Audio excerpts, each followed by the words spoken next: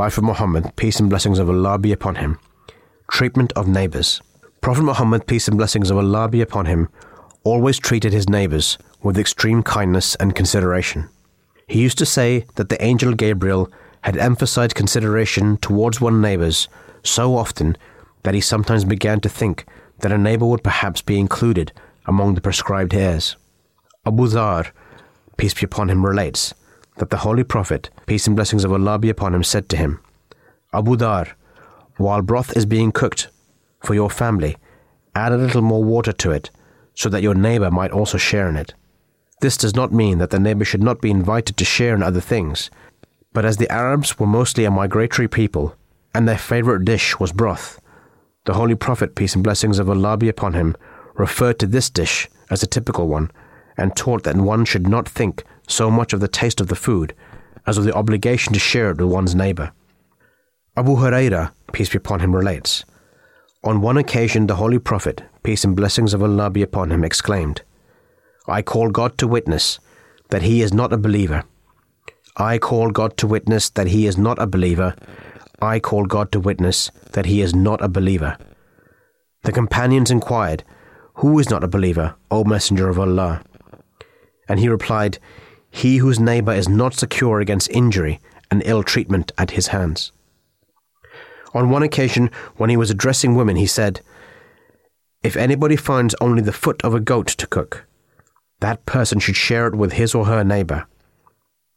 He asked people not to object to their neighbors driving pegs into their walls, or putting them to any other use which occasioned no injury.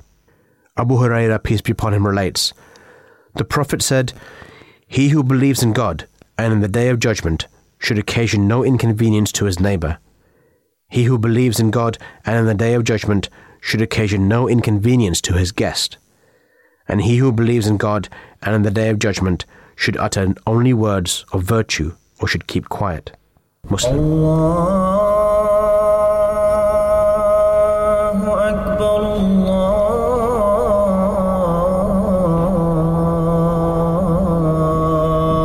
Allahu Akbar,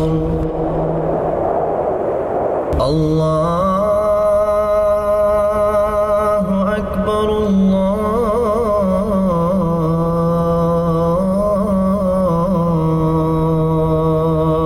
Akbar. أشهد أن لا إله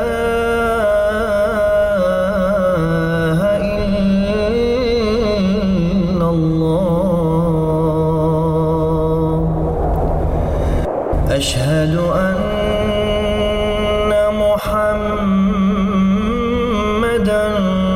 رسول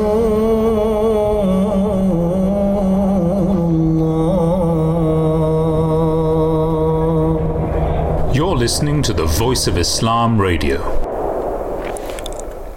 In the name of Allah, the most gracious, ever merciful. Assalamu alaikum wa rahmatullah. May the peace and blessings of Allah be upon you all, and welcome to the Voice of Islam Radio. And we are here to present the DriveTime show on a Thursday for you. You're joined by myself, Salman, and brother Faheem. Faheem, how are we doing today? I'm good. I'm excited to talk about these subjects today. Interesting subjects, isn't it? You know, this is the best part of my week. Surely is. So we are talking about two topics, as usual. The first one being tolerance, the only way to a peaceful society. Don't we all agree? Whether we act upon it or not is a different question. We will try and explore and try to explain why tolerance is very essential to a peaceful society. And as always, we also have some great guest callers coming in from various walks of life, and they will share with us their experiences and some of their knowledge in this regard. And in the second hour, as part of this week's... Talking about the golden age of Islam, right? Exactly, as we've been discussing some philosophers. Yeah, definitely. And Farabi, we're going to be discussing that. And I think it's going to be really interesting because it's for me, I think tolerance always is a great subject. It's something that makes the world go round, right? Like it makes for a better society, and we're going to learn more about the political philosophy of Islam as well in the second hour. So, as you know, we love to get into these subjects, and we've got some great guests for us, but we need our listeners as well, right? They can contact us on our socials at Voice of Islam UK, or you can give us a call on 0208 687 7878. So, what should we say about tolerance? What's your first thoughts on it? Let's get into that first. I think let's ask our listeners first. Okay. Right? So what are your thoughts on it? Because we have asked you a question on our socials, which is what is needed to create a more tolerant society, or what is needed to create more tolerance in society. We have received some replies to this. We are awaiting more, and then obviously towards the end of this hour we will tell you what you had to tell us. But as Faheem said, our phone lines and our socials are always open. You can tweet at us, or you can let us know through phone call how you feel about it. We're starting with it's the Voice of Islam, right? So let's start with one of the the most important part of Islam, the Holy Quran, right? The Holy Quran, the best and most complete book there is, and the most read book there is, and really which has the answer to each and every question of life. The Holy Quran states, "And say, it is the truth from your Lord. Wherever let him who wherefore let him who will believe, and let him who will disbelieve." So in an era marked by increased globalization, cultural diversity, and really interconnectedness, the concept of tolerance takes on a dominant role in shaping societies. Just want to say that's chapter 18, verse 30. That Quranic verse, that if you want to look that up. Yeah, I think it's there in plain English, right? You know, let people believe what they want to believe, and, you know, be tolerant of that, right? Yep. Like, it's I think tolerance, I think it's got this connotation of it being difficult. Like, why do we find it so hard as a society to let people be? Obviously, if they're impeding you in some way, you know, I can understand that. But ultimately, if you can allow other people to believe their beliefs peacefully and build a society, you're just going to have more harmony, right? And tolerance is that remedy for, or that solution for a more better interconnected society, right? Absolutely. You see, in an era where we stand so much for tolerance, and there are many aspects of society which we stand up for, and there are so many trends going around, especially on social media, to protect certain classes, or to protect certain habits or cultural backgrounds, etc., etc. Yet we are still missing out on many things in that very same society, right? It is not just religious freedom or religious tolerance we're talking about. It's really tolerance on a very basic level. We as human beings sometimes just want things to go our way. So it's like my way or the highway, right? See, I'm glad you brought this up, because in this discussion, as I was thinking about this topic, I also think the tolerance does go a bit too far the other way as well. I think there is a middle ground of tolerance where, I feel like sometimes the narrative changes. And please call in and discuss this with me if you disagree. But sometimes tolerance goes too far the other way, where it's like, you know, this person or society has to be listened to by everybody. Where it's like, tolerance is forced down your throat, essentially. Whereas I think that tolerance is a balance where everybody has their way, and no particular belief system or opinion is forced upon any other individual. Exactly. I mean, I should be tolerant of whatever there is you're doing, unless it is sort of within a certain circle of rules and regulations, and you're not harming anyone, right? Yeah. But you cannot force me to agree with you on everything, right? Yeah. Now that is, again, you have a right to your belief, right? one of my friends and his sort of common catchphrase was always, we agree to disagree. Yeah. But that's one thing I loved about him, because we can agree to disagree and just move on. Yeah. We don't necessarily have to agree on every single point. So tolerance, absolutely right there. It does go both ways. Yeah. We have to be tolerant, but at the same time, tolerance also has certain rules and regulations. Yeah. It's just not sort of an unlimited kind of thing that you just can go on Exactly. about.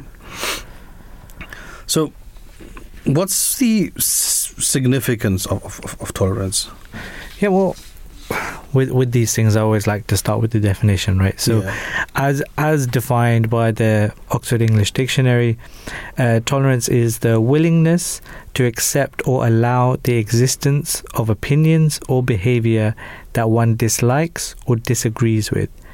This definition encapsulates the essence of tolerance, which involves embracing diversity and differing viewpoints while refraining from discrimination, hatred, or violence. So yeah, it's there. It's simply, it's like, and I think what's clear here is that the willingness to accept or allow the existence of opinions. For me, I think the accept goes too far, in the sense that, like, if it's accept as in I take on those beliefs, I think I disagree. But if it's accept as in, accept, like, I accept that you believe that way, that's fine, as long as you're not forcing that upon me. Yeah. I think this definition, which is given by the Oxford Dictionary, it is not more than that, and it is nothing less than that. That exactly is tolerance, right? So we shouldn't go less than this, but also we shouldn't try and sort of overcompensate and just try and give too much, because then we are discriminating towards another sort of class of the population, right? So it really has to hit the middle, and this is why the Holy Quran has emphasized on this, and it says that you are a people that go the middle way, that are always taking the most balanced way, which does give the rights to each and every one. We will be talking more about this, but let's speak with our first guest caller for today, which is Shabnam Khaliq, who is a teacher. Shabnam, assalamu alaikum, peace be upon you, and thank you very much for being with us today. Walaikum assalam, and thank you very much for having me on such an important topic.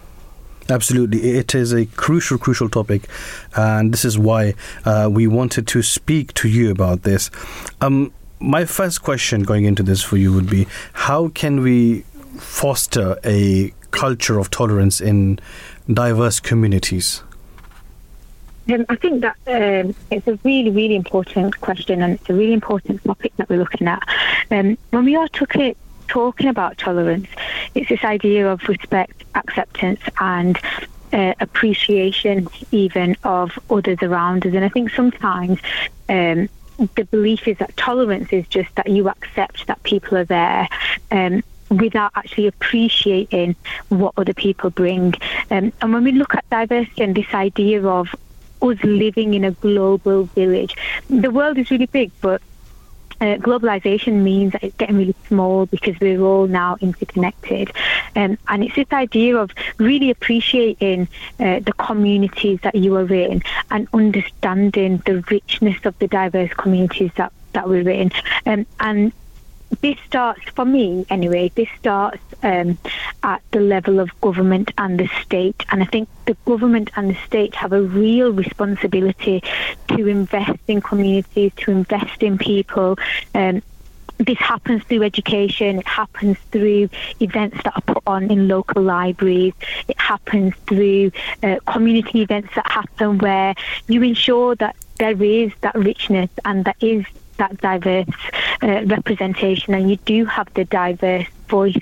So, for example, in the community that I'm in, we have an interfaith network, and the interfaith network does just that. It brings in people from lots of different communities who wouldn't normally sit around a table together, and it's about getting to know each other and breaking down those barriers and breaking down those walls and really being able to understand a perspective that we might not agree with, but listening to that perspective. And I think what social media has done is, and I don't know if you agree with this, but what social media has done is it's created a world where opinions and things that you see and ideas that you are exposed to are increasingly ideas and voices that you agree with. And in order to have real tolerance, we have to be able to listen to and hear and understand and accept and appreciate views that we don't necessarily agree with. And social media's taken that away from us a lot. And one of the things that we also need to look at is how we ensure that we are active bystanders in society, and how the education system is ensuring that actually we are fighting for our diverse communities, and we are fighting for their right to exist and for their right to have their difference or their different ideas or their different visions and their sort of different beliefs. And for me, that comes from the level of the state. It comes from understanding human rights and making sure that communities are actually living up to human rights. It comes from being able to talk about ideas that might scare you a little bit, and then it comes from communities themselves actually taking ownership and saying, these are the networks that we're going to set up, these are the interfaith networks, this is what's going to happen out in our local library, for example.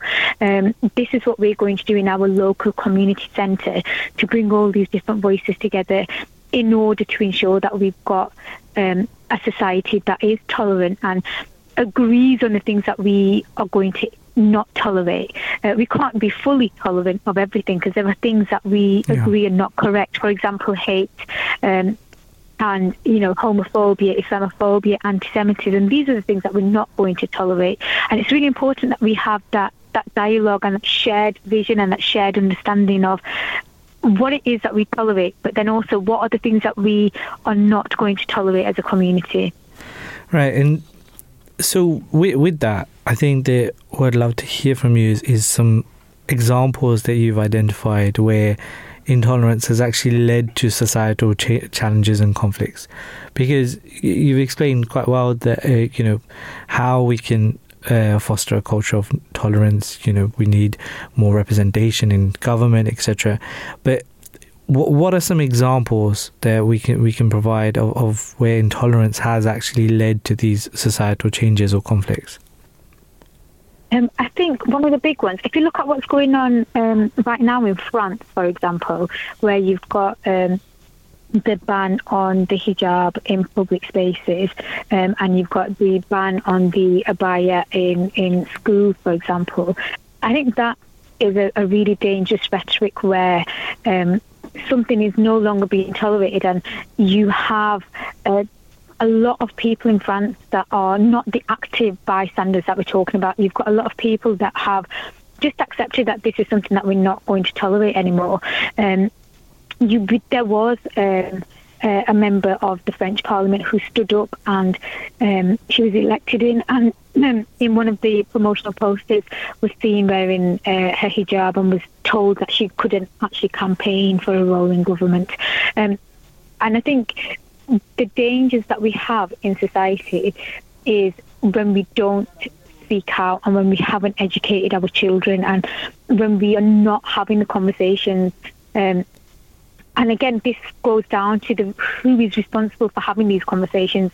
And it is the state, and it is parents, and it is schools, because unless we are having these conversations, particularly at the level of schools, we don't necessarily see that change. If you look at campaigns that have taken place where people have been given freedoms and they've been given rights, and we look at, for example, the women's rights movement, that happens through that process of sort of education and people being able to fight back. But we can't have that until the level of education is there, and that doesn't happen until the state of investing in what we are allowed to teach and what we are allowed to talk about. And increasingly, the state is looking at creating narratives where things can't be shared in schools anymore, and we don't want to educate the kids on these, so leave that out and remain politically neutral and do not speak about this and make sure you do not address this, and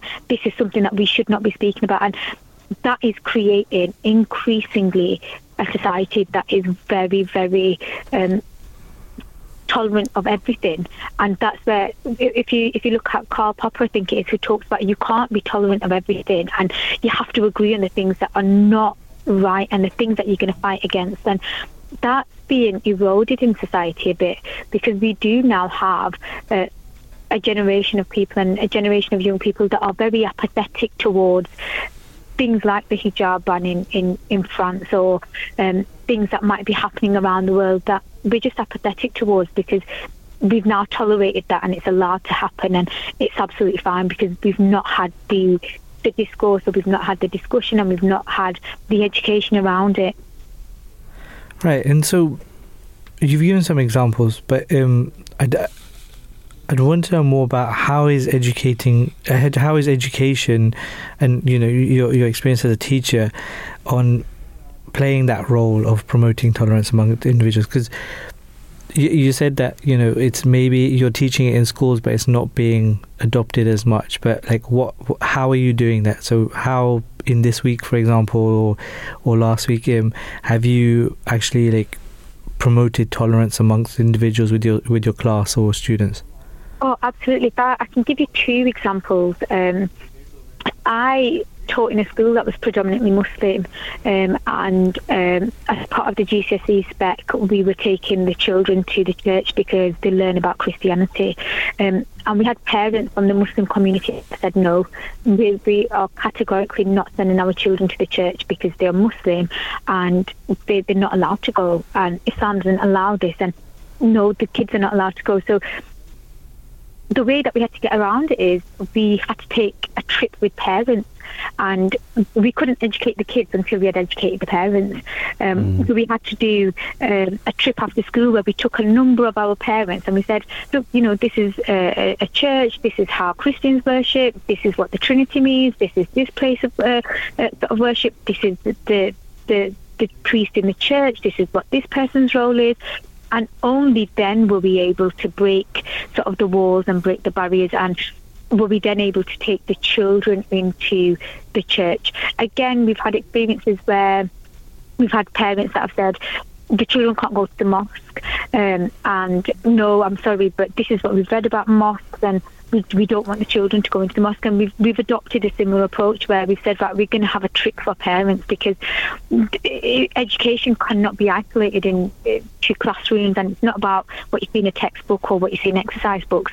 Education has to permeate through every single wall and pillar that we have in society. And it starts off with, again, like the governments, the councils, making sure we've got the interfaith networks, making sure we are working with adults in the area, making sure we are working with parents. Only then is education actually effective. Classroom discussions are absolutely vibrant, and showing children different viewpoints and sides of an argument that they might not have really heard. That, again, is a way to create tolerance in society, but we need parents and the backing of society to ensure that kids are able to carry that forward. If I think about some of the things that we might see in society, if you think about what happened at the weekend, and the far right who went down to the cenotaph, and they had these really extreme views. They were, at one stage in their life, they were kids in classrooms that were being taught, and I imagine they had teachers that wanted to create kids that were tolerant, and something somewhere didn't work. And for me, education is that three-pronged attack. It is kids, it is parents, and it is society, making sure everybody harmoniously is working together and everybody understands what it is we are teaching and how we are doing it. And it is about sending resources home and getting parents in, and other things that we have done have included taking our exercise books home and asking parents their view on something, coming back in and sharing what our parents' view on something is. and then when necessary, having mornings with parents, having coffee and cake evenings with parents, just so we can extend that classroom dialogue and have as much impact as we possibly can, because none of this works if it's just isolated conversations, whether it's just kids in a classroom or parents in an interfaith network. Perfect. And this is exactly what Islam has taught us as well. The Holy Prophet Muhammad, may peace and blessings of Allah be upon him, also said that it is so important, and it is a necessity that children are taught from a very young age, because they obviously then will grow up to be invaluable parts of society. Shabnam Khalid, thank you very much for being with us, and great job that you're doing, and really a great burden that there is on your shoulders in raising the future generations. I wish you all the very best. Thank you for being with us. Assalamu alaikum. Jazakallah. Thank you so much, and Assalamu alaikum. It was lovely to be with you this evening. Thank you so much. Thank you. So I have a quick question for you. So she mentioned about how some parents said that, the Muslim students aren't able to go to the church. Could you just elaborate on why that's not the case? Yes, I'll talk about this, but let's take our next guest caller on first, as he's on hold already, and then we'll come back to this. We've got on the call with us Ben Gidley, who is a reader in sociology and psychosocial studies. Ben, thank you very much for being with us. Peace be upon you, and welcome to the DriveTime show. Thanks for having me. Great to be here. Thank you. We are discussing tolerance and how tolerance is the only way to a peaceful society. And in this regard, I'd like to find out from you, what is tolerance and why do we need it to attain a more peaceful society? Oh, well, I guess the definitions of tolerance that you've already been discussing on the show tonight are basically the definitions I'd agree with. But maybe just to add that there's two particular ways in which the word is sometimes used. I guess there's the tolerance of the majority, so the kind of mainstream, the religious and ethnic majority in a given country. So in Britain, that would be, white Christians, and their openness to other populations, other ways of living, other beliefs. And then there's a second sense of tolerance, which would be something that's like more mutual tolerance, where we all give space to each other. And I think those two senses are slightly different. So when we're talking about the majority tolerating other people, there's maybe a slightly, paternalistic or oppressive side to that, like they're the majority and they have to decide who else they allow in. Whereas if we're talking about mutual tolerance, there's a responsibility on everybody to kind of be open to others. And we might want to call that maybe conviviality rather than tolerance. And I think this is essential to a more peaceful society, because really without kind of being open to each other and open to each other's beliefs and practices and differences and distinctiveness, then there's just no way of us, getting on and uniting together. Right, and so the media has a big influence here on what we tolerate, so to speak. So I'd love to hear from you, how does media influence the public perceptions and attitudes towards tolerance? How is, what's the role of the media, and how is that impacting our level of tolerance or mutual tolerance, as you mentioned? Yeah, I think you're right. You're absolutely right. The media plays a huge role. I mean, just looking at the UK, my academic work is predominantly on Jewish and Muslim minorities and mainstream attitudes towards them. There's a lot of research in the UK by media scholars. In studies that I've done, I've identified maybe 4 key sort of tropes or themes that pop up again and again, and these are similar to the ones that other media researchers notice. So, for example, the mainstream media typically, instead of using a framework like tolerance, often talk about things like integration, in which religious minorities are expected to fit in with an existing cultural model, and then told off or seen as somehow backwards if they don't fit in. And in that sense, so Jews are sometimes kind of described by the media as a sort of model majority because they integrate. Muslims are described as failing to integrate. And I think when that kind of fear is placed in the public sphere that that really impacts on tolerance. Second, I think the media often kind of represents minorities as kind of taking offence at being offended. So if minorities kind of ask for a little bit of tolerance, they're often kind of constructed as the problem rather than as identifying the problem. And then I guess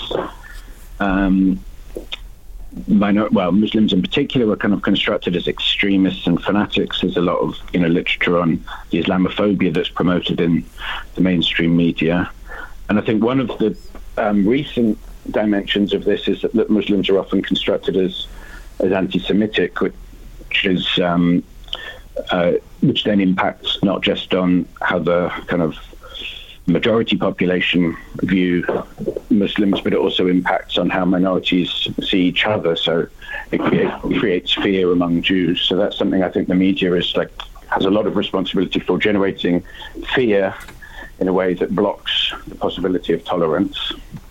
Mm-hmm. Right, and so with the mass impact from the media, but I want to go into more of the impact on the individual and the individual's well-being and mental health. Like, how does intolerance impact individuals? Well, I think in the sociological and psychological literature, there's a lot of emphasis on how we all need to have a sense of secure belonging in order to have any kind of mental well-being. That kind of a sense of secure belonging is really crucial to mental health. And I think that when mainstream societies are intolerant, or when they're kind of fearful, or construct you as a sort of suspicious, dangerous figure, then that really, really impacts on people's ability to have a secure sense of belonging, to feel at home. And so it really undermines mental health. So I think that tolerance is not just crucial in the sense of mutual tolerance and respect. Conviviality is not just essential for a healthy society, it's essential for healthy individuals. Mm-hmm. Now, obviously, we all agree that tolerance is important, but on the flip side, are there situations where tolerance might be perceived as a challenge or maybe even a threat? Yeah, I think so. I mean, if we think about that sort of need for a sense of secure belonging, I think it's also true. It's not just true of minorities that experience discrimination and intolerance. It's maybe also true of kind of the majority, the religious and ethnic majorities who are not necessarily used to having their assumptions challenged, who don't even maybe notice the ways in which they dominate the cultural landscape. And so when that's challenged, when they're asked to be tolerant, when there's kind of an expectation that diversity is respected, then that can be seen as challenged by the majority as well. And I think that's especially true when what we could call kind of entrepreneurs of fear, whether that's politicians or the media, social media influencers who are kind of pump out a message of fear and panic about migrants and minorities and Muslims and so on, then that kind of really contributes to the sense of anxiety, which is often the kind of driver of appeal of intolerant political movements, such as on the far right. Mm-hmm. Mm-hmm. And but how do we strike that balance? Like, because there's promoting tolerance, making sure that we have a harmonious society, but when addressing harmful ideologies, like where does the balance? Where's the middle ground on not being so tolerant that we allow for harmful ideologies, but we are tolerant for more positive ideologies? Yeah, that's a really good question, and I guess it's one that's probably never going to be fully solved. It's very much kind of case by case. But for me, I think it's about the core principles of the limits of what you might want to respect are when people's beliefs start to impinge on other people's right to be themselves. So once people once people's views are kind of mean that they don't tolerate other people, then that's when they become intolerable. So I think the kind of a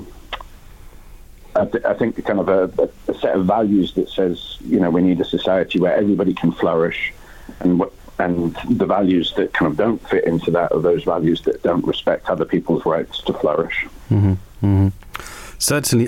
Ben, thank you very much for being with us and sharing your knowledge in this regard. And I'm sure that, I have benefited a lot. I'm pretty sure our listeners did that too. So thank you very much, and I wish you a lovely day ahead. Thank you very much, and you. Thank you. So this was Ben Gidley. We were speaking with, reader in sociology and psychosocial studies.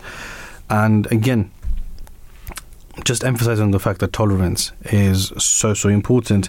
Coming back to the question that Faheem, you were raising in regards. I also have another question now as well, but please let's start with the question. Let's start with the first question I had. So, our first guest caller, Sister Shabnam Khalik, who is a teacher, mentioned how parents were not willing to let as in Muslim parents, were not willing to let their children go to visit the church. And they then had to take the parents to the church first and explain to them what it actually means to visit a church. Now, you see, Islam is very clear. We have to educate our children, but it doesn't mean that we only educate them about Islam itself. Our children should be aware of what other religions say, what other religions mean, what they actually believe in. Only then can they actually decide why we believe in Islam. You see, because it is, at the end of the day, the comparative study of religions that makes us believe in our religion, if that makes sense. Yeah. So it increases my belief in Islam when I have studied all other religions, and I can identify for myself that what I believe in is the utmost truth. Yeah. Right? So it is important for our children to, and we, growing up here in Europe, all of us did visit the church at some point. It did not have any impact on me whatsoever. Yeah. Because what I was being educated about at home was very firm and very strong. And at the end of the day, children will take what the parents are giving them, because that's what you learn 24/7. That those odd maybe 5, 6 or 10 trips to the church are not going to change anything. But it is important when your children go to the church and pick something up, when they come back home, then you speak with them about this and you ask them what they've learned, and you find out how it's impacted their thought process. And then you can educate them again. But again, it is important for children to do these trips. And Islam doesn't teach that don't go to churches. Oh no, that's for sure. Not at all. And although those Muslim parents said that, and I thought it was great that they took the parents on the trip and kind of explained that. I think that was a great method. But just circle back to your point. If you don't choose, you have to choose. There's no choice when there's only one option, right? Yes. So if you don't look at the other religions, don't understand what they believe, and Islam, it teaches belief in all religious books, right? Mm-hmm. That are sent from God. Yep. So I think that's really important. And then going back to the church situation, is that places of worship are always supposed to be respected in Islam as well. So definitely that's not something that Islam promotes in any way. Not, yes. And circling back to what we were discussing with Ben Gidley, he mentioned that when I asked him about how do you strike that balance between promoting tolerance and addressing harmful ideologies, he said there should be a set of values, right, that help you. And I just wanted to, in case someone missed that, Islam has those values. Thank you. and it helps you to find that middle ground, to be tolerant and to make sure that yes, be tolerant, but ultimately you're not going to stand for injustice. Absolutely right? not. You don't stand for that injustice through this need to be tolerant. Yep. Trying to make that clear.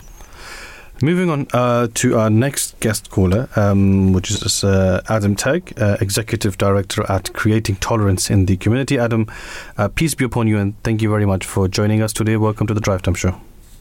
Okay, thank you very much for having me. And I'd like to extend goodwill to the Islamic community, not just in Britain, but across the world. And Salam Alaikum. Wa alaikum salam. May the peace and blessings of Allah be upon you. Thank you. And discussing tolerance, and we've had some great callers on today already, and I'm pretty sure that we will benefit from you likewise. How does tolerance contribute to the creation of a peaceful and harmonious society? Well, first off, I think that the starting block for tolerance has to be, if we look at because I'm British, I'm going to look for it through a British and Western kind of viewpoint here. Sure. But what we have in the West and in Britain is this sort of people want to be accepted and people want to be liked all the time.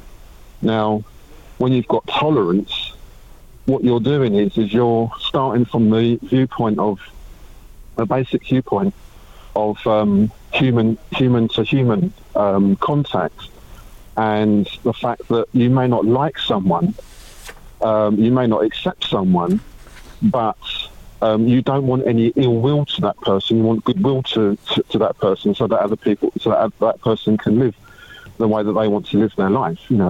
Good, constructive, healthy life. So that's where sort of tolerance kind of starts from. When you sort of kind of forcing people to accept or like you, then there's a pushback by people. So from the starting point is to it's just like basic humanity to each other, to give each other dignity and respect. Yeah, I think that's a really good point, because you can't expect everybody to like you, right? And but the thing is that shouldn't be, you shouldn't feel like the need that everybody has to like me, but equally you don't force your opinion or make sure that person likes what you like. So that's a great point. But I wanted to ask about how fostering tolerance enhances social cohesion, right? And how does it reduce conflict within a community? Well, I started my organisation 20 years ago, so I've done a lot of stuff, community-based stuff. The best way to get cohesion and to resolve conflict within communities is really for communities to open up. I've seen that firsthand, where you have different religions. They open up their places of worship, and people come and get educated. They actually get the truth about the religion rather than what they may read up online or in the media. And so these kind of approaches is how you get tolerance, and you get social cohesion and communities working together, as opposed to there's conflict from one viewpoint or another, or someone's ideology or political beliefs or their lifestyle. So that's the best way that I've seen communities embrace each other. Mm-hmm. And talking about leadership, what role does leadership play in promoting a culture of tolerance within society? Leadership is very important. It's a very responsible thing for leaders to create tolerance, dignity and respect for people.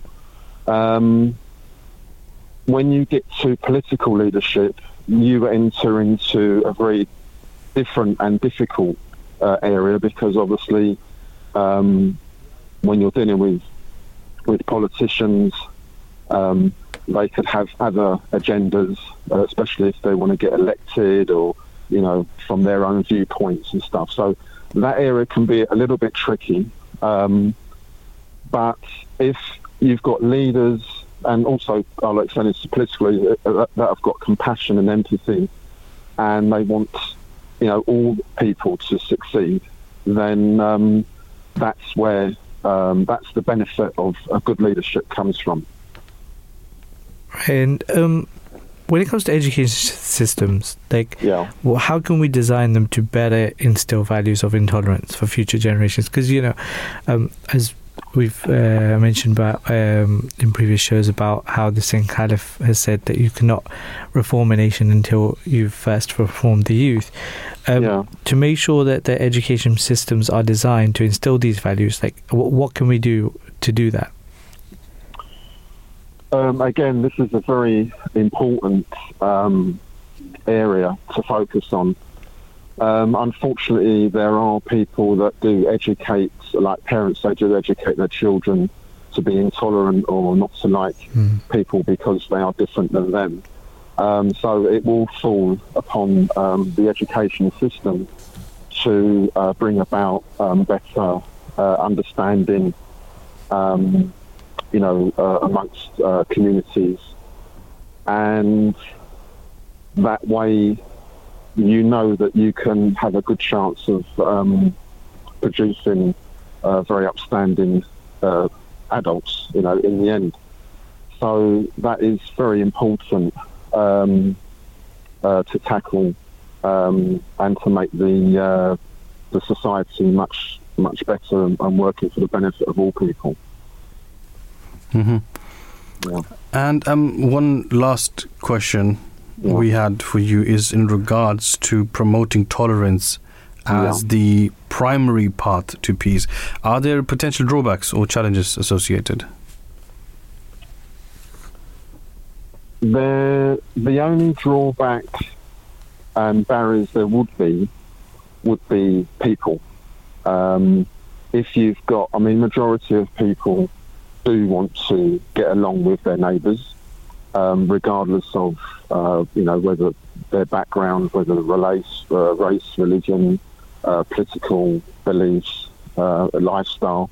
Unfortunately, we do have to come to the realisation that there are a minority on this planet that do not like people to get along, and so the vast majority have got to step up and and have goodwill to their neighbours and show that goodwill, and just try to get along and help their fellow human being.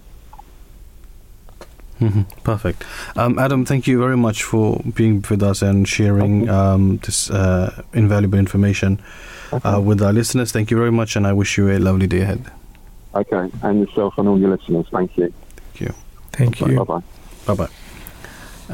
So this was Adam Tech that we were speaking with, Executive Director at Creating Tolerance in the Community.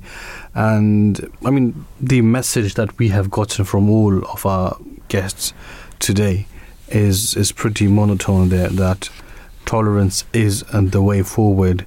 Yes, certain values and rules and regulations need to be in place to keep it tolerant for everyone. So tolerance should not be just sort of dipping towards one side of society, but really it should be tolerant for everyone. But tolerance is the path to peace, and that is the teachings of the Holy Quran as well of the Prophet Muhammad, may peace and blessings of Allah be upon him. And something that has been echoing in all of the addresses of the current Caliph of the Ahmadi Muslim community. He became Caliph in 2003. It's been 20 and a half years now, and at every peace symposium, at every outreach event that he has been to, also at events within the community, his message has been very clear that tolerance is the way forward. And on that note, I want to share an actual quote from him from one of those peace symposiums. So this is from the worldwide head of the Ahmadiyya Muslim community at the Peace Symposium in 2006, where he states, "An excellent example of this tolerance and forgiveness was set by the Holy Prophet of Islam, peace and blessings of Allah be upon him, who forgave all the persecutors at the time of the great victory of Makkah. History bears testimony to this event, Ikramah was the greatest enemy of Islam. Despite the general amnesty proclaimed by the Holy Prophet, peace and blessings of Allah be upon him, on the day of victory, Ikramah picked a fight when Muslims suffered a defeat and then fled. When Ikramah's wife pleaded for his forgiveness, the Holy Prophet, peace and blessings of Allah be upon him, forgave. Immediately after forgiveness, when Ikramah appeared before the Holy Prophet, peace and blessings of Allah be upon him, he said to him arrogantly that if you think that because of your forgiveness I have also become a Muslim, then let it be clear that I have not become a Muslim. If you can forgive me while I remain steadfast in my own faith, then that is fine, otherwise I leave. The Holy Prophet, peace and blessings of Allah be upon him, said, you can no doubt remain steadfast in your faith. You are free in every way. Moreover, thousands of Meccans had not accepted Islam and despite their defeat exercised their right of freedom of faith. So that was the worldwide leader of the Ahmadiyya Muslim community who shared that example of tolerance from the Holy Prophet. Peace and blessings of Allah be upon him. So in Islam, the concept of tolerance is deeply embedded, right, in its teachings, and we have discussed this at length in previous shows, and we have discussed some of it today. Obviously, we spend more time speaking with our guest callers. But as this is the radio voice of Islam, we have to make it very clear, because in this day and age, you see, Islam is being associated with not being so tolerant. And even in our DriveTime show from last Thursday, we spoke about this at length, that Islam is anything but intolerant.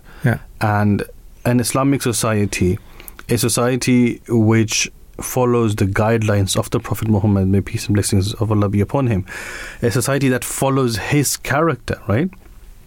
I mean, in a time of the Prophet, peace and blessings of Allah be upon him, the Jews could live very freely. They could worship the way they wanted to. The idolaters could worship according to their beliefs. The Christians could worship according to their beliefs. And other beliefs, such as people that worshipped was the sun and people that worshipped the fire, etc. I mean, all of these people were around. But Islam was so tolerant that they actually enjoyed being in an Islamic state.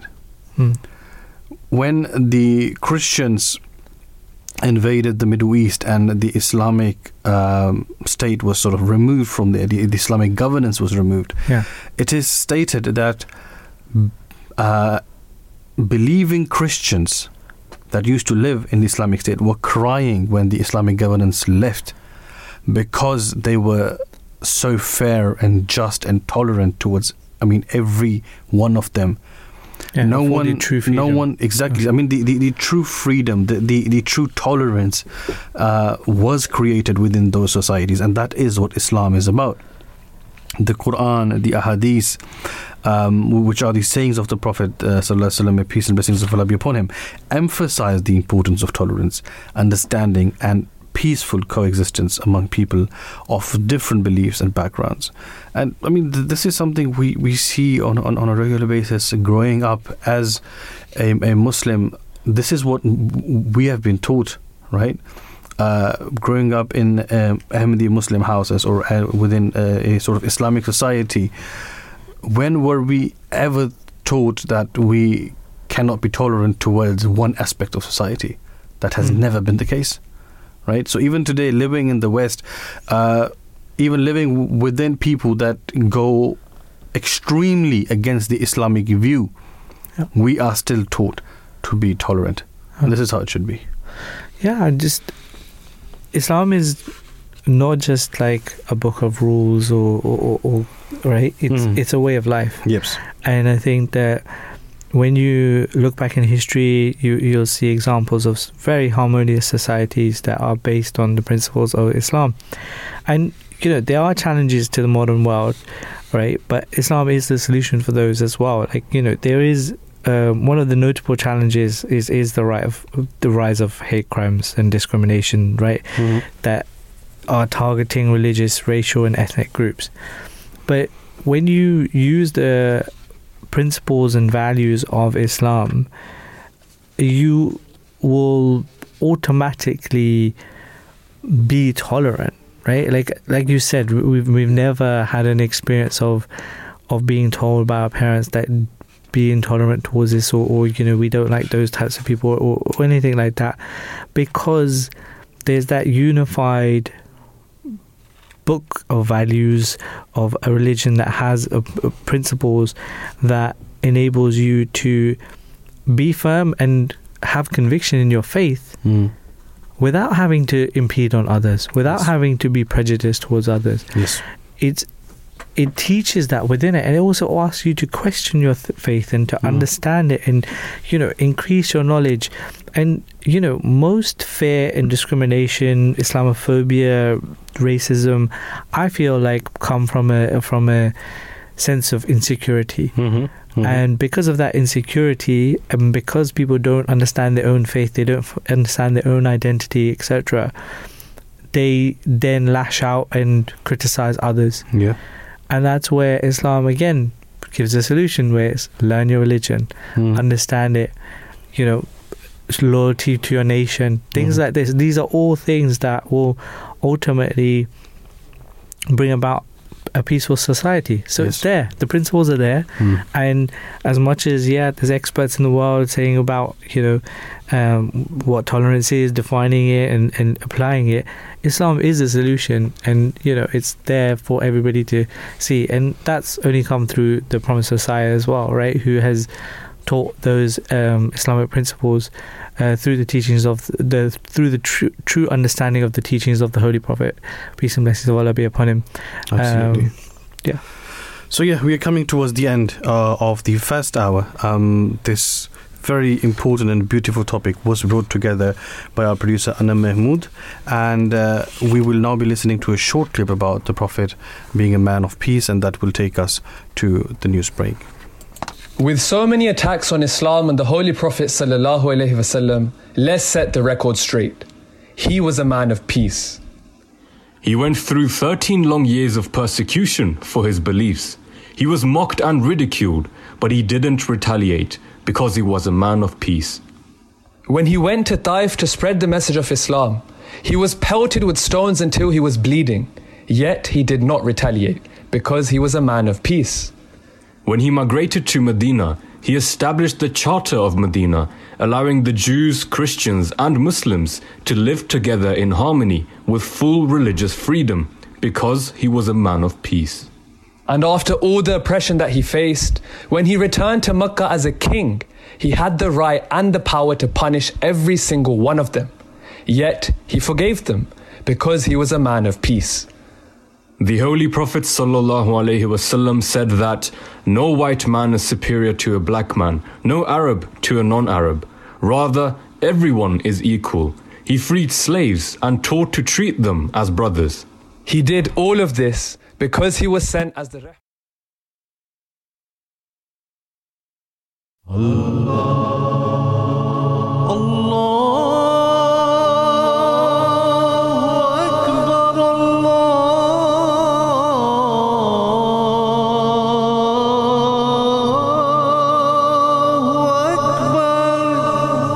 You're listening to the Voice of Islam Radio, broadcasting on DAB and via the internet 24 hours a day. Bismillah ar-Rahman ar-Rahim. In the name of Allah, the most gracious, ever merciful, and welcome back to the second hour here at the DriveTime show, brought to you by the Voice of Islam Radio, and we will be speaking about Al-Farabi, Islamic political philosophy. So in today's show, we will delve into the life and ideas of one of the most influential philosophers in the history of thought, Al-Farabi. Now, this extraordinary thinker from the Islamic Golden Age made significant contributions to various fields, from ethics to political philosophy. His ideas continue to inspire and resonate with thinkers around in the world today. And we have some great guest callers coming in today to speak about this topic. Our first guest caller is online with us, which is Professor Peter Adamson, who is a professor of late ancient and Arabic philosophy at the LMU in Munich, co-director of the Munich School of Ancient Philosophy, and also additional fractional post as Professor of Philosophy at King's College London. Professor Peter Adamson, thank you very much for joining us. Peace be upon you and welcome to the Drive Time Show.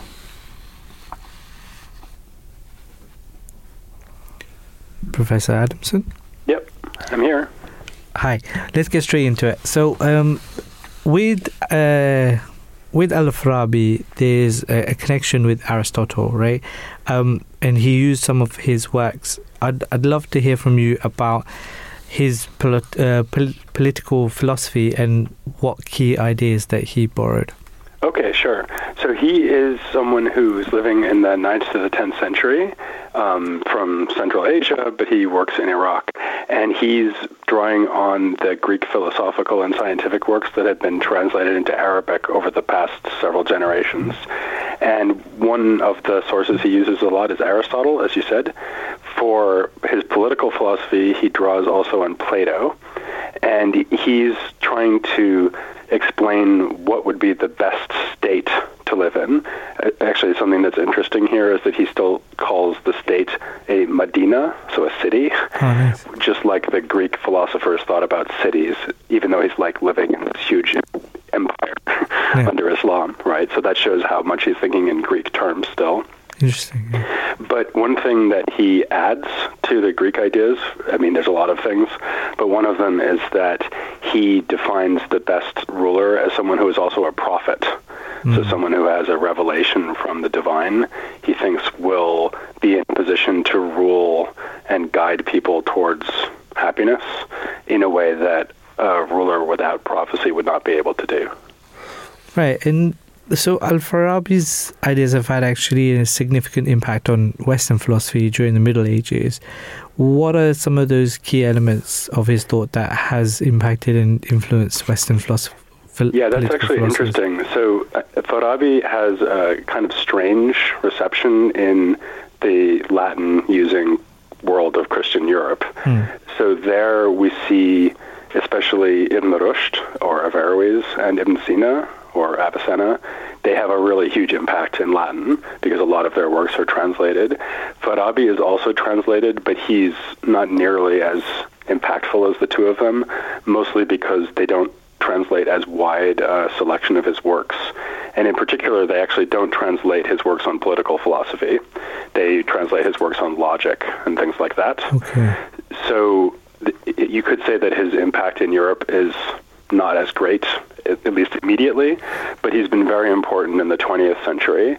So he's been seen as like someone who sort of perfectly fits into this sequence of the development of political thought coming out of Greece and then into the medieval period, because, as I said, he kind of adapts the ideas of Plato and Aristotle and makes them suitable for the Islamic world.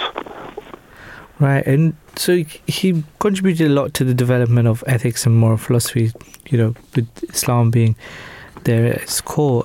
What were some of those ethical theories, and how did they differ from other philosophers of the time?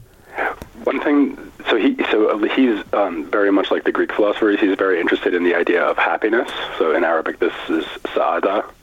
And his idea is that humans should be trying to perfect their capacities to the fullest degree. So that could mean, you know, physical perfection, certainly ethical perfection, like acquiring the virtues. And for him, it also means intellectual perfection. So he thinks that the ideal ruler would be someone who does all of that. So someone who's, you know, equipped to fight in war, but also understands what kind of moral education people need so that they can arrive at the virtues, and someone who also understands even like philosophical science. So this would be a kind of perfect human being, right? Yeah. And something that's really interesting about him is that he then considers what we should do if no such person exists. So he doesn't say this, but presumably he's thinking of the Prophet Muhammad as a perfect individual. And then he's reflecting on what you should do after this person's no longer there and there's no replacement, right? At least no equivalent replacement. So he says, well, if you could find a group of people who collectively had the same features, then they could all run the society together. And failing that, you could also look at what the original lawgiver, prophet, ruler, this perfect individual, you could look at all of the laws that he had laid down, and you could just interpret these laws and try to update them for new situations.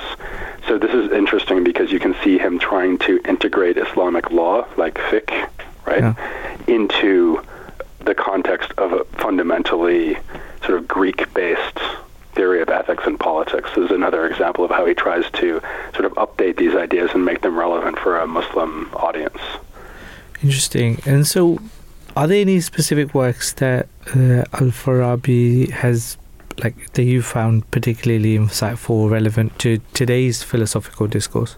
Oh, wow, okay. That's an interesting question. I mean, the obvious one to mention is one that has a long title, so it's called On the Principles of the Beliefs of the Inhabitants of the Perfect City.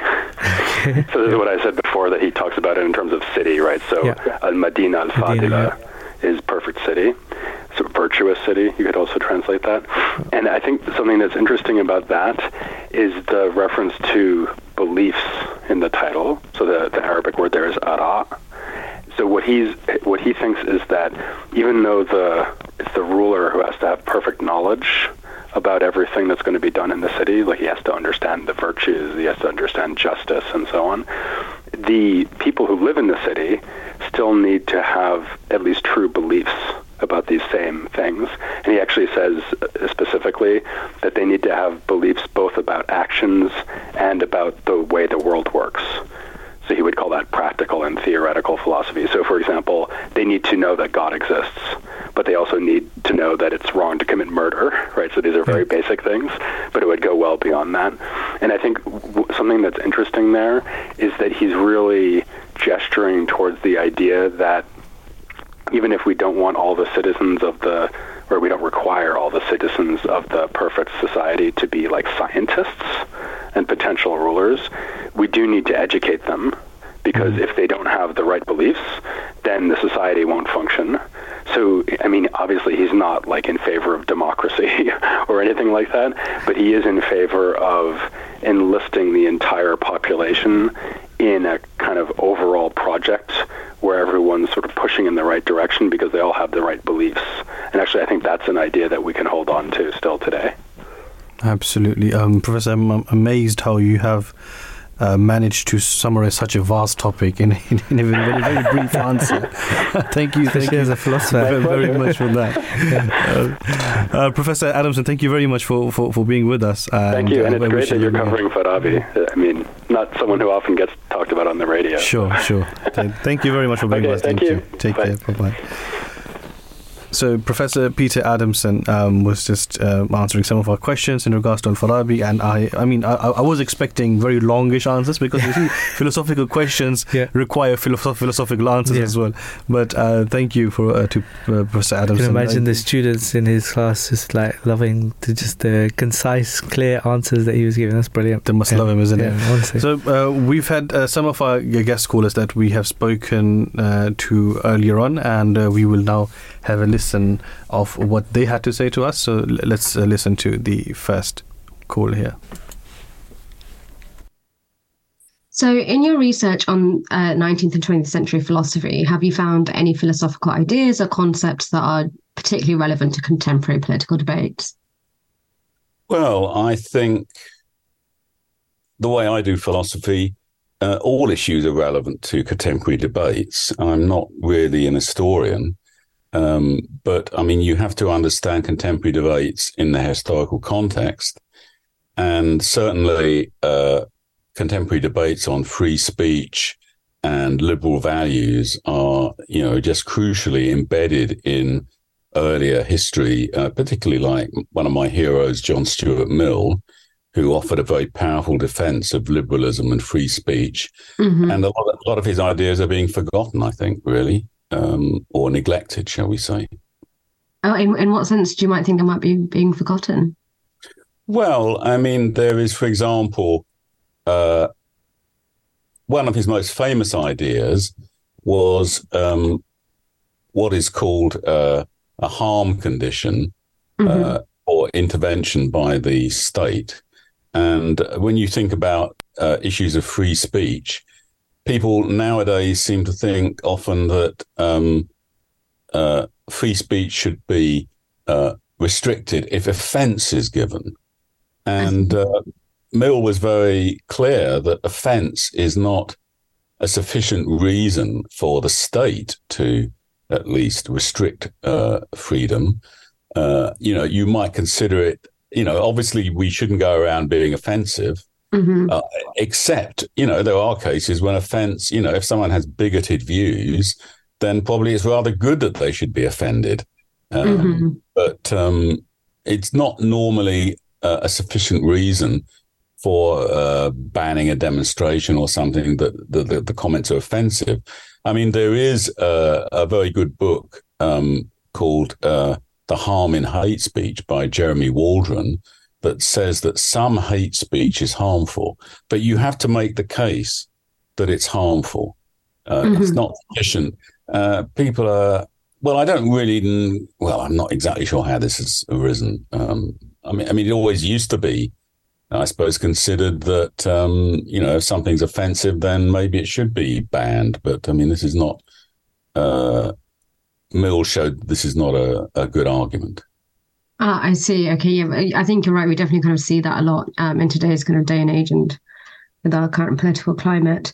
You mentioned Mill. Are there kind of any other historical political philosophers or political thinkers, whose ideas you find particularly relevant or influential? I mean, I know we just spoke about Mill and the idea of free speech in today's period.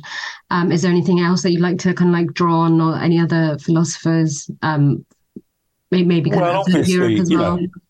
There are certain figures that are just unavoidable. I mean, that help to create modern ways of thought. I mean, I like to think of there being a kind of, if you think about Marx, Darwin and Freud, those are three figures who it will be foolish, or anyone who tried to claim that they were not interested in them or hadn't been influenced by them would just be misunderstanding the modern era, But in political philosophy, I mean, I'm particularly interested in conservatism, not really because I'm a conservative. I mean, I should say I'm a member of the Labour Party. I mean, some people might say you have to be fairly conservative to be a member of the Labour Party, but conservative thought I think is very neglected in political philosophy, and I suppose that's one of the things I'm known for in political philosophy is writing on conservatism. And people tend to think that if you write on conservatism, you must be a conservative. Well, that's not true. But I think there are important truths in conservatism. And one thing I'm working on at the moment is the concept of tradition, which I think in philosophy is very neglected. I'm sorry, that's my alarm going off to tell me about this interview. That's okay. Which is quite appropriate, really, considering I was jet lagged and overslept last time. Oh, no worries about that at all. Don't worry. So conservative thinkers, I think, are very interesting and highlight certain. I mean, this question of, the notion of precedent, which is very important in the law, particularly in common law, it's kind of unavoidable. But in general, the answer, when someone says, well, why are we doing it this way? Because this is how we've done it before. We've always done it this way. What kind of answer is that? And you think about, the recent ceremonies connected with the death of Queen Elizabeth and the coronation of King Charles. I had no idea, like the breaking of the wand of office, which is what the sovereign has. And when, as part of the ceremonies, for the funeral, the Queen's wand of office was broken, which was a very moving kind of ceremony. But I had no idea I had no idea there was a wand of office. I had no idea there was this ceremony. Why are we doing this? Well, it's been done like this for millennia, hundreds of years. Obviously, ceremonies have evolved. So why is that an answer? And I think it will be a kind of false rationalism to say answers like that refer to tradition are just ludicrous, and we shouldn't have anything to do with it. Every society has traditions, and it's a question of whether they're traditionalist or traditional that's the important question. And so I don't think the modern era, I mean, I believe in the Enlightenment, but I don't think that rules out the place of tradition. I mean, I haven't made much progress in answering this question so far, but hopefully... No, this has been fascinating. I mean, I'm wondering if you could just, for our listeners, kind of expand a bit about the difference between being traditional and being traditionalist. Well, that's a very good question. There's a philosopher called Munoz, M-U-N-O-Z, who I don't know anything about, but he had a quote where he said that... well, I can't remember the exact quote, but it was to the effect that traditionalism is an ideology. It's an ideology of tradition.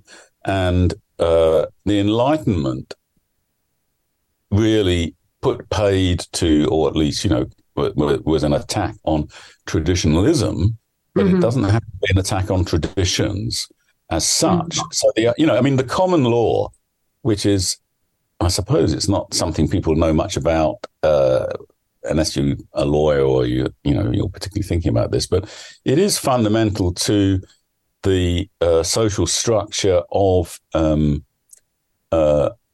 English-speaking societies, and including the United States, the British Commonwealth, and so on. This notion of precedent, I think it's actually found in all legal systems, but particularly the common law that is built on the notion of precedent, on something having been established is continued in that way. Now, I suppose you could say that tradition, I don't know. Look, I mean, I don't know the answer to the question, what is the value of tradition and is traditionalism back? I mean, I suppose I would tend to say that there's a weak and a strong notion of traditionalism. And traditionalism in a good sense is just respect for the past. And I think, you've got to have respect for the past.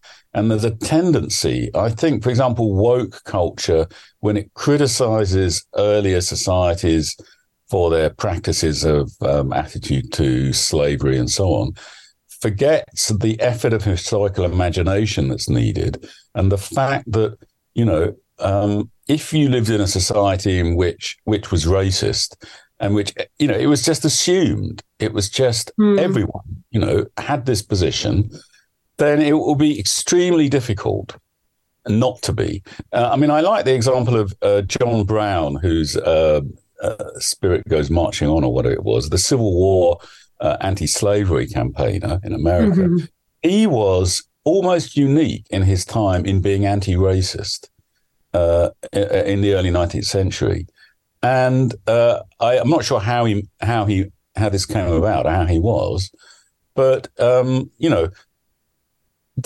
was just a norm, and so one has to make allowances for that, to exercise historical imagination. And I think that kind of I call it presentism. That kind of view is really rather unfortunately common. I mean, Henry Ford, who built the motor company, he said history is bunk. The only kind of tradition that matters is the present. And that is just so wrong. Just wrong. Yeah.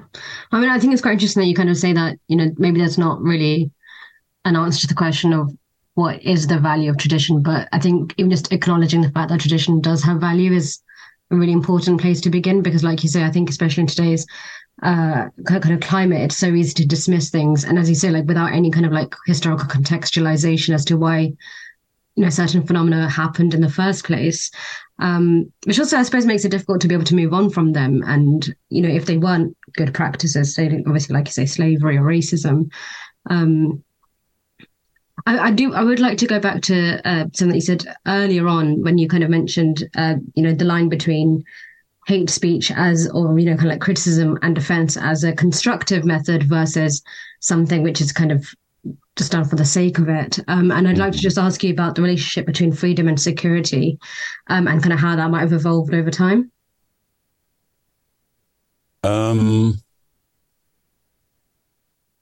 Well, I mean, conservatives stress that social order is important as much as freedom. And part of the attraction of conservatism, in certain respects, I mean, as I say, I'm a member of the Labour Party, I'm not a conservative, but in certain respects, I think it's crucially important that one has a respect for the fragility of social institutions. I mean, this is, I think the Conservative Party today is a radical party, really. I mean, it's constantly reforming. The number of reforms that have happened of the health service are just ludicrous. I mean, so there's a kind of faith in the French. This is an effect of the French Revolution, basically. I mean, that you can start from year zero, you can build up social institutions. Let's just destroy. Well, this republic's not going very well. We're on the fourth, fifth republic or whatever. Let's have another republic. I mean, doesn't seem to me. It seems to me the criticism of the French Revolution and of revolution in general from conservatism has some force. And so, when you're talking about security, well, one sense of security is the security of social institutions and their fragility. And I think people, radical reformers forget that,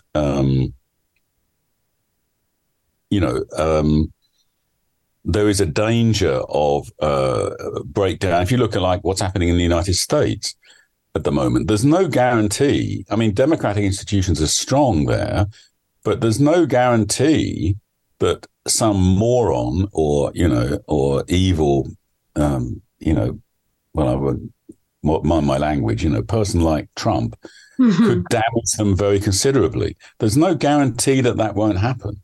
And, I don't think one should be hysterical, but about this, but there's a real danger. And, the price of freedom is eternal vigilance, etc.,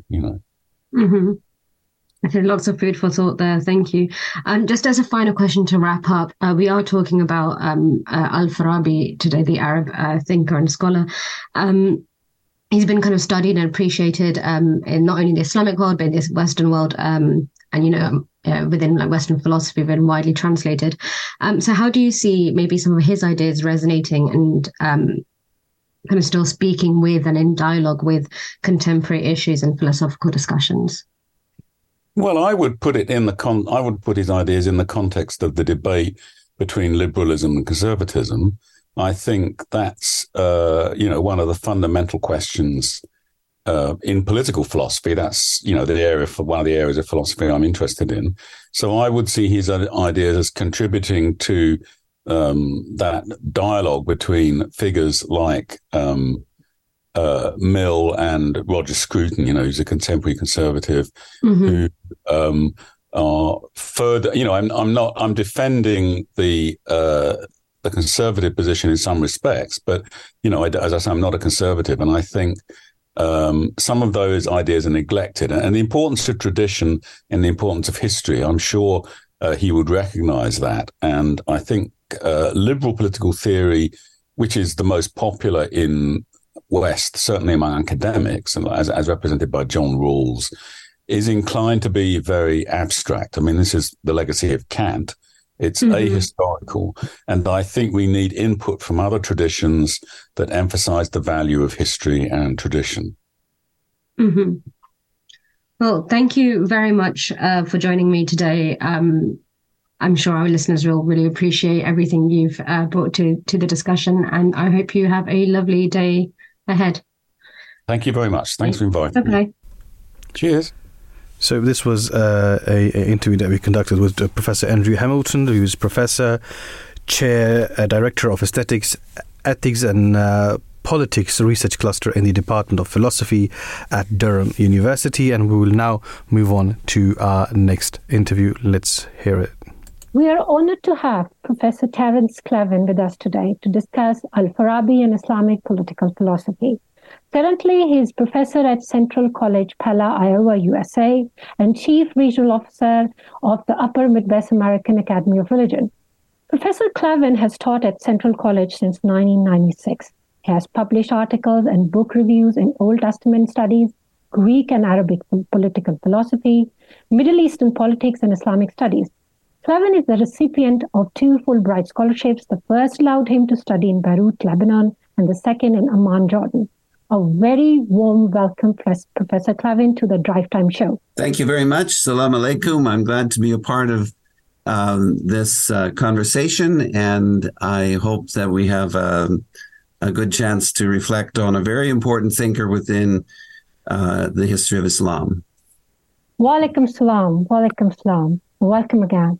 Okay, Professor, for our listeners who may not be familiar, could you provide a brief overview of who Al-Farabi was and highlight his main contribution to Islamic political philosophy? Sure, thank you very much. So Al-Farabi is actually Turkish in terms of ethnicity. He grew up in Central Asia, and so he likely spoke different languages, a Turkish language, perhaps Persian, but also, of course, he learned Arabic through the mosque and from his family associations. And the area where he grew up was what we would call Kazakhstan today. And so he grew up there. His father was a military officer, so he had strong connections with the larger context of intellectual life. He studied in Marv, in the city of Marv, and then eventually he went to Baghdad, which of course at that time was the center of Islamic civilization. So Al-Farabi's date of death is 950 AD, right. 338 AH 338. And so he is in Baghdad just shortly after its classical period of translation work that was done from Greek and Syriac into Arabic. So he inherits the rich heritage of philosophic, scientific, mathematical, logical works that have been translated by that time into the Arabic world. And he is a very avid student of everything he can get his hands on. So he lived a significant portion of time in Baghdad, but also in Damascus and also in Cairo. And we also think that he was in Constantinople amongst the Byzantines, amongst the Greeks for a while he was there. And then went back into the Eastern world and died in the vicinity of Damascus. It's kind of a tragic story. He was fairly elderly, 80 years old, and he was traveling between Damascus and Jerusalem, a city in Palestine, and some thieves met him on the road and killed him in the process of being, of robbing him.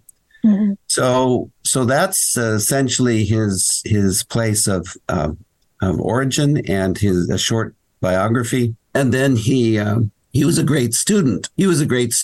And he did his best to study as much as he could of Arabic philosophy that was available, and much of it would have been from the Greek world. So he is an advocate of the importance of reading Plato and Aristotle.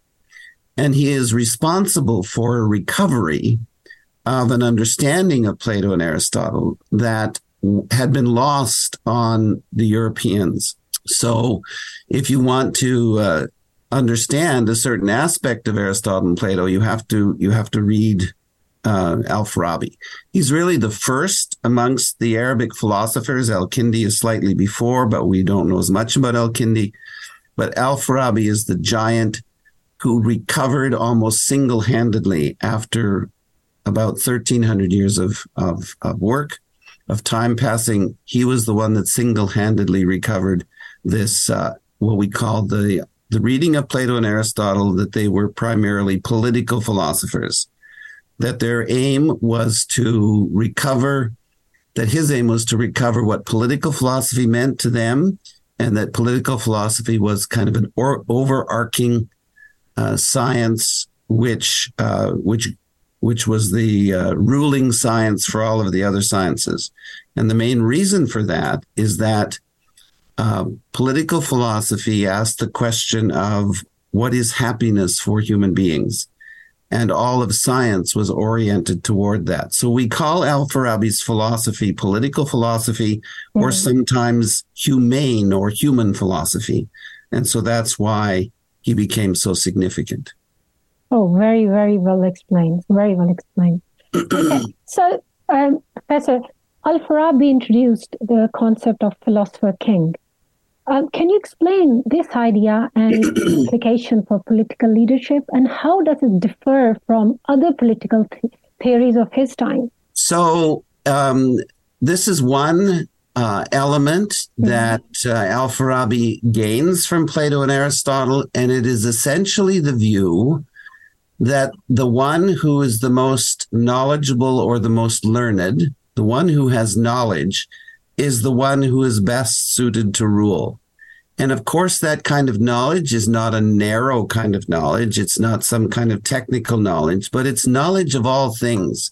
And it's knowledge of how to make good judgments about the beings of things, how things act in their according to nature, and how to coordinate groups of people to work together, because there are differences amongst people, and we need a ruler that will draw everyone together. So the philosopher should be the best ruler. Now, of course, that puts high demands on what the philosopher should be like. The philosopher is going to have to know a lot about many things, including the virtues of humility and tolerance and so on. But it is that importance of knowledge that is the basis for the idea that the philosopher should rule.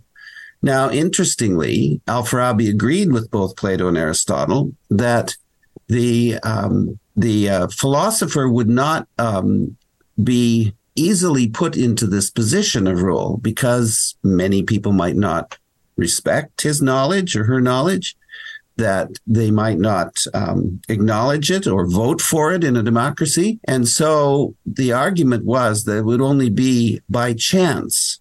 It would only be a kind of stroke of luck if the one who should be the ruler actually became the ruler. What became so important, actually, and this is very important to an understanding of Al-Farabi, is that he did not see any of this as contradictory to Islamic faith. In fact, he would say the prophet is the one who is both the prophet and the one who knows the most, the true philosopher. So there isn't this separation that we have today so often between philosophy and religion. And that is what makes some of this Greek political philosophy so interesting, is that it is not antagonistic to the truths of religion. One of Al-Farabi's students, a few hundred years later, Ibn Rushd, or Averroes, he's a Spaniard, or he's in Spain, he's an Arab living in Spain, in the Andalus, said that all truth agrees with all truth. And so the truth that we learn in philosophic science is not antagonistic to the truth that we learn in religion. They go together. And in fact, he uses a very interesting comment about this very thing. He says, philosophy and law, that is philosophy and religion, are lovers by instinct and friends by essence. They are like milk sisters. They belong together, and they're not antagonistic to, or they shouldn't be antagonistic to one another. Right. Very insightful point. Professor, looking at Al-Farabi's political philosophy, Are there aspects that you believe are particularly relevant to the current geopolitical landscape? Yes. And so, in fact, I just touched on one of the main ones. I think that there needs to be a proper understanding of the relationship between philosophy and law, or science and religion, whatever terms we use to articulate that. And I think I need to stress that one of the main characteristics of Al-Farabi here is that what he means by philosophy is philosophic science. He very strongly believes in the importance of science, but it is a more comprehensive kind of science than what we are most accustomed to. So he doesn't think of science as a group of little small departments that are unrelated to one another, but rather that there are comprehensive procedures and ways of thinking about the world which are rational, and they're important in every science, including the religious sciences. So Al-Farabi's interest to us, I think, is giving us a stress on the importance of philosophic science, but also showing us that there doesn't need to be an antagonism between religion and science. And sometimes those of us who are advocates of the importance of religion can sometimes try to defend our religious tradition by saying that it is distinct from, or it's different. So this was an interview that we conducted with Professor Terence Cleven. Another interview that we've had was with Professor Anthony Booth, who is a professor of ethics and epistemology at the University of Sussex. And that interview then will also take us towards the end of our show today. And before we go on, I would like to thank our producer, Durr-e-sameen Mirza, as well as the tech team behind the scenes that has been helping us a lot in getting these shows running and working as smooth as possible. So Al-Farabi has been the topic today. I hope that our listeners were able to benefit. We will now be heading towards the last interview, which is with Professor Anthony Booth. Let's say what he had to tell us about Al-Farabi. Thank you very much for being with us today, Professor Booth. We are discussing various Islamic philosophers this week at the Voice of Islam Radio, and the topic for the Thursday show is Al-Farabi. Now, Al-Farabi's work, The Political Regime, he discusses various forms of government. Can you explain the classification of governments, and how did he assess their virtues and shortcomings? Yeah, absolutely. An utter pleasure to be here at Voice of Islam. So Farabi has, he does, as you say, discuss various different forms of government. He often refers to these as cities, after the Greek polis, which we can think of as a kind of political entity. So the best kind of system of government, or the best sort of political entity for Farabi, is one where the prophet is the kind of autocratic leader. Now, what makes the prophet be the best possible political leader is interesting.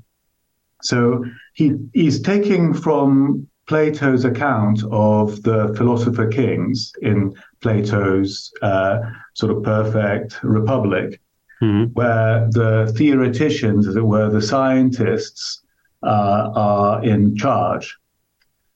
And they govern the harmonious city-state, a political entity. Now, Farabi kind of criticizes Plato, I think, in thinking that, well, in asking the question, well, would the sort of geek scientists, if you like, be really the best people to govern? And he thinks, no, what you need is people who are able to just explain the difficult truths of the world in a way that the public can understand. So you don't need just sort of scientific knowledge, you also need the capacity to explain rhetorical ability.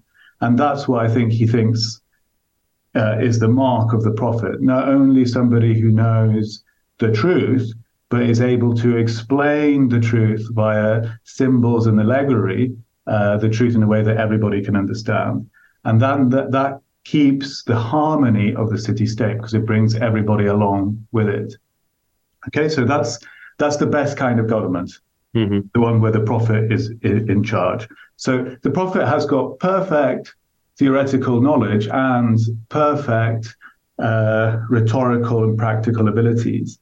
And so it would be impossible if you were to meet the prophet not to be persuaded by him. So when there is a prophet, there's no question as to who should be in charge.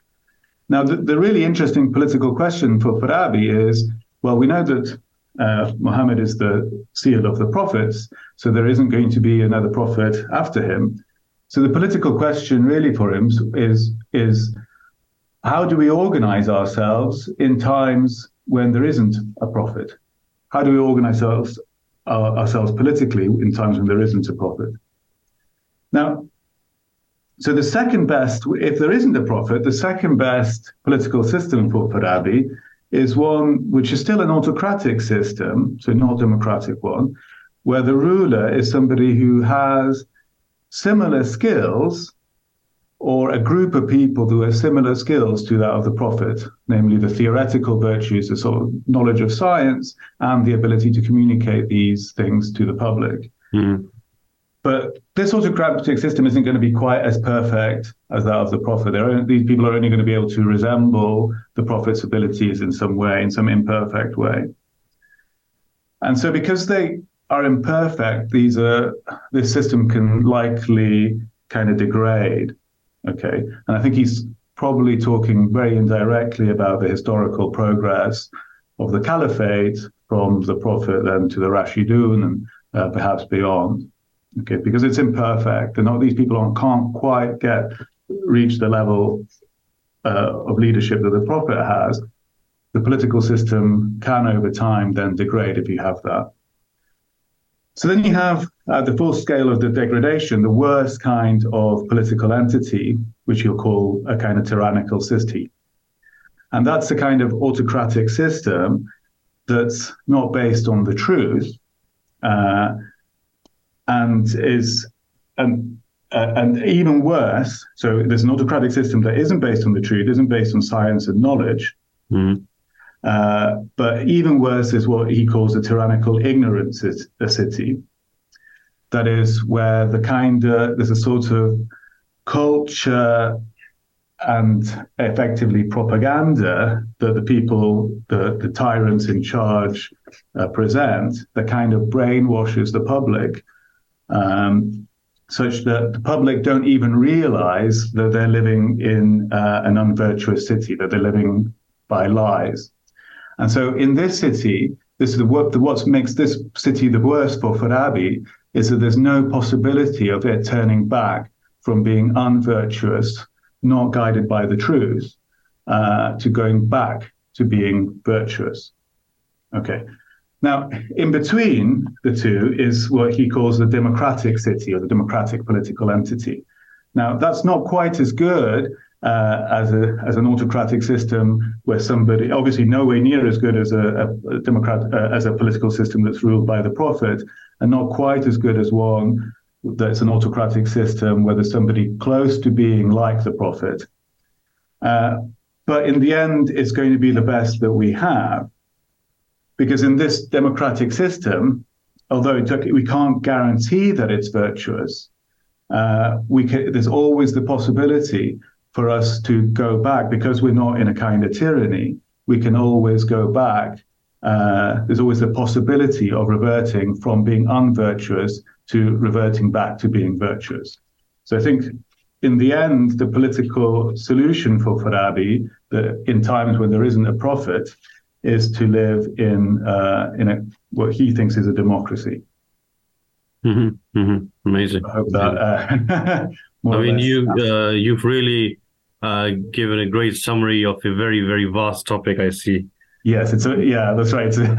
It's a very long, it tells us a lot about these things. I'm trying to make it as brief as possible. Yes.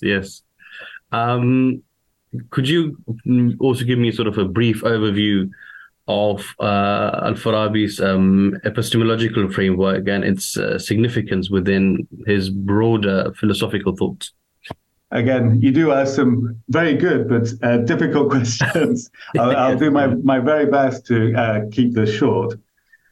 Okay, so I think for Farabi, the real question was really guiding everything. And I would say this is really the guiding question for all of medieval Islamic philosophy of the school of Falsafa, was the relationship between reason or philosophy, broadly whether you can think of it more like science, and prophecy. Okay. So as I mentioned before, what the Prophet has, so they're thinking that Islam is a religion of reason, that its edicts can be evidentially verified. And they think that what's then special about prophecy is that what the Prophet brings in a political system, for example, that the philosophers don't in Plato's sense, is its rhetorical ability, the ability to explain difficult truths in a way that everybody can understand, okay, via symbols and metaphors. And in a way, that's what the prophecy is, the truth in a way that everybody can understand, presented in such a way that everybody can understand. Now, I myself have a particular view about what Al-Farabi thinks, and I think it's important to say that not everybody shares this view.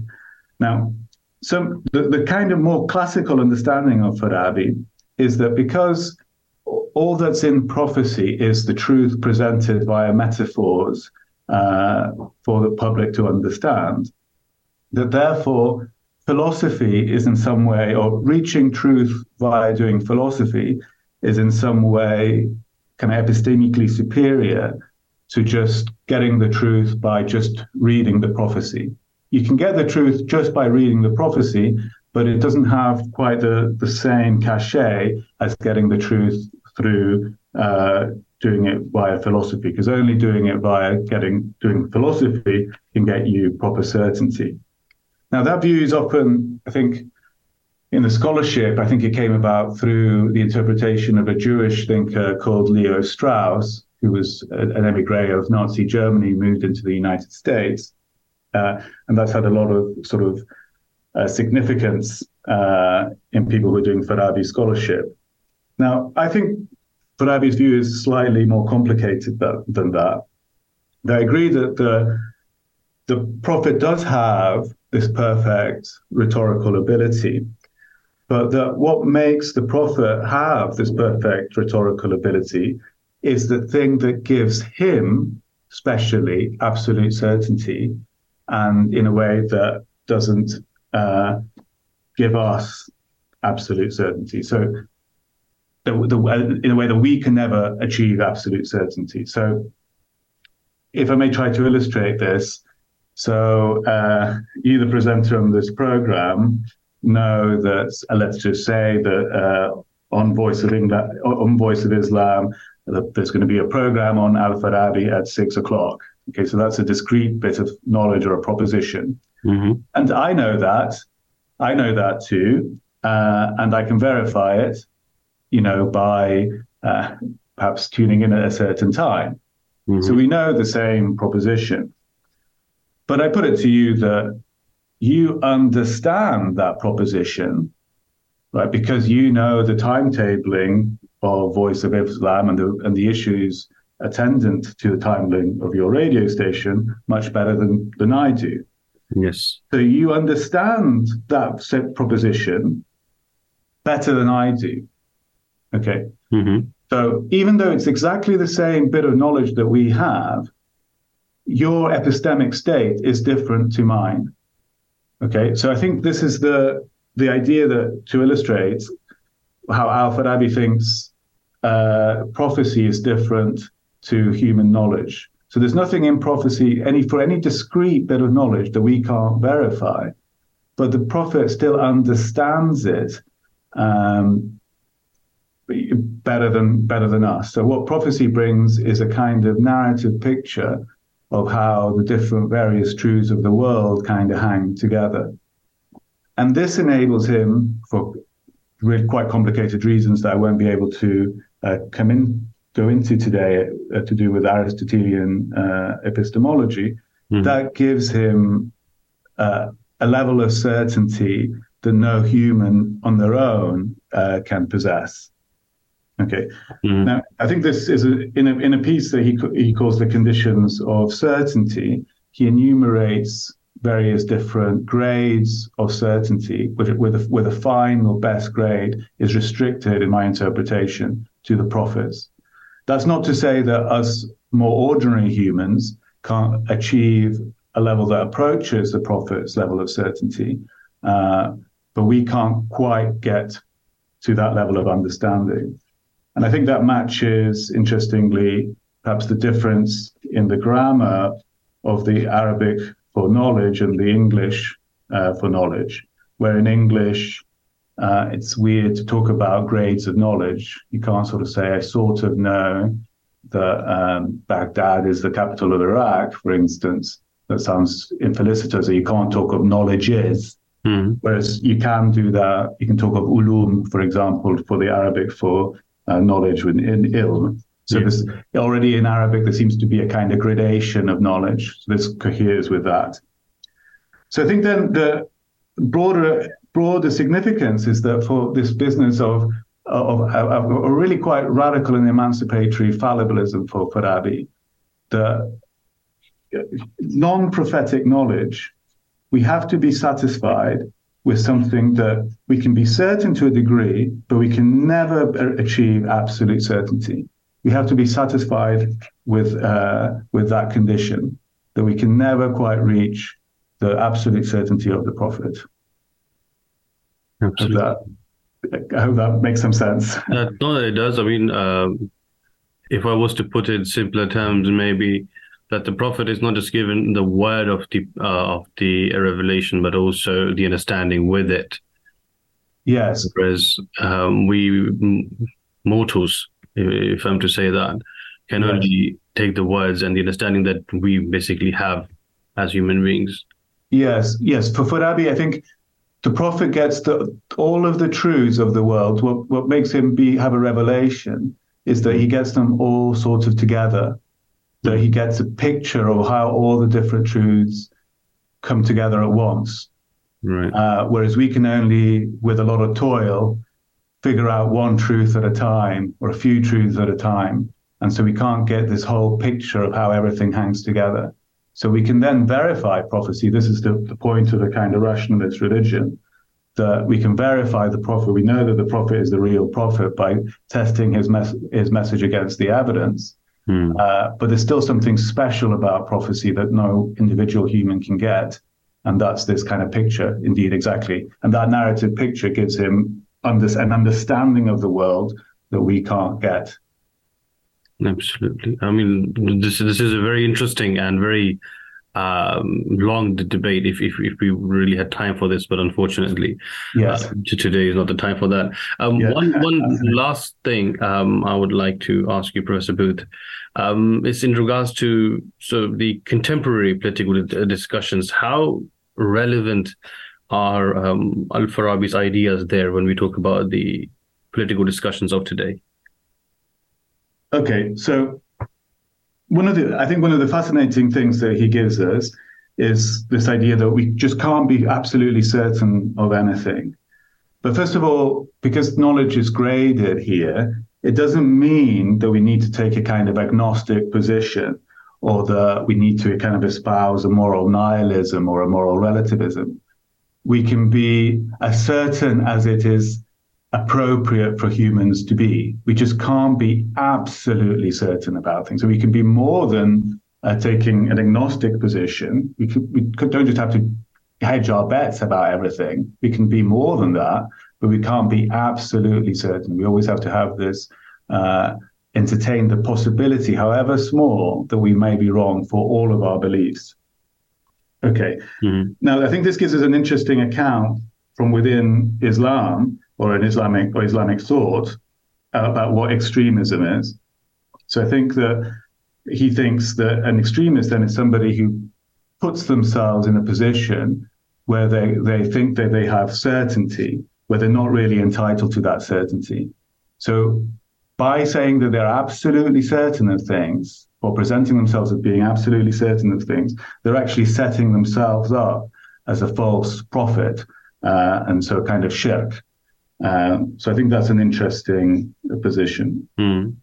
The other one I think that's interesting is what he's talking about. When he talks about democracy, I don't think he's really talking about democracy in the way that we might understand it in a more contemporary way. I think he's thinking about it more in the way that philosophically we might think about anarchism, where anarchism is more, it isn't as kind of strange as one might imagine. It's more about not having a state, where a state is defined as the thing that has a monopoly of legitimate violence, and importantly for him, the monopoly of ideas and culture here, and maybe perhaps religion being in that. So in the democratic state for Farabi is one that there isn't really police and the army and things like that. And there's a kind of, no one group of people has a kind of monopoly of ideas and culture. So it's a kind of state that allows for all manner of ideas to be discussed. So the kind of epistemological pluralism, because we're all fallible and we can't get this absolute certainty. So I think this really accords well with the Quranic dictum that there is no compulsion in religion, and that the true kind of Islamic political system is one that absolutely mandates freedom of speech and freedom of belief. So I think those are the important messages for today. Perfect. Professor Booth, thank you so much for being with us. And as I said earlier, these are very, very lengthy discussions and debates to have. And you have beautifully summarized it in this very short time. So thank you very much for being with us. It was a pleasure speaking with you. Thank you very much.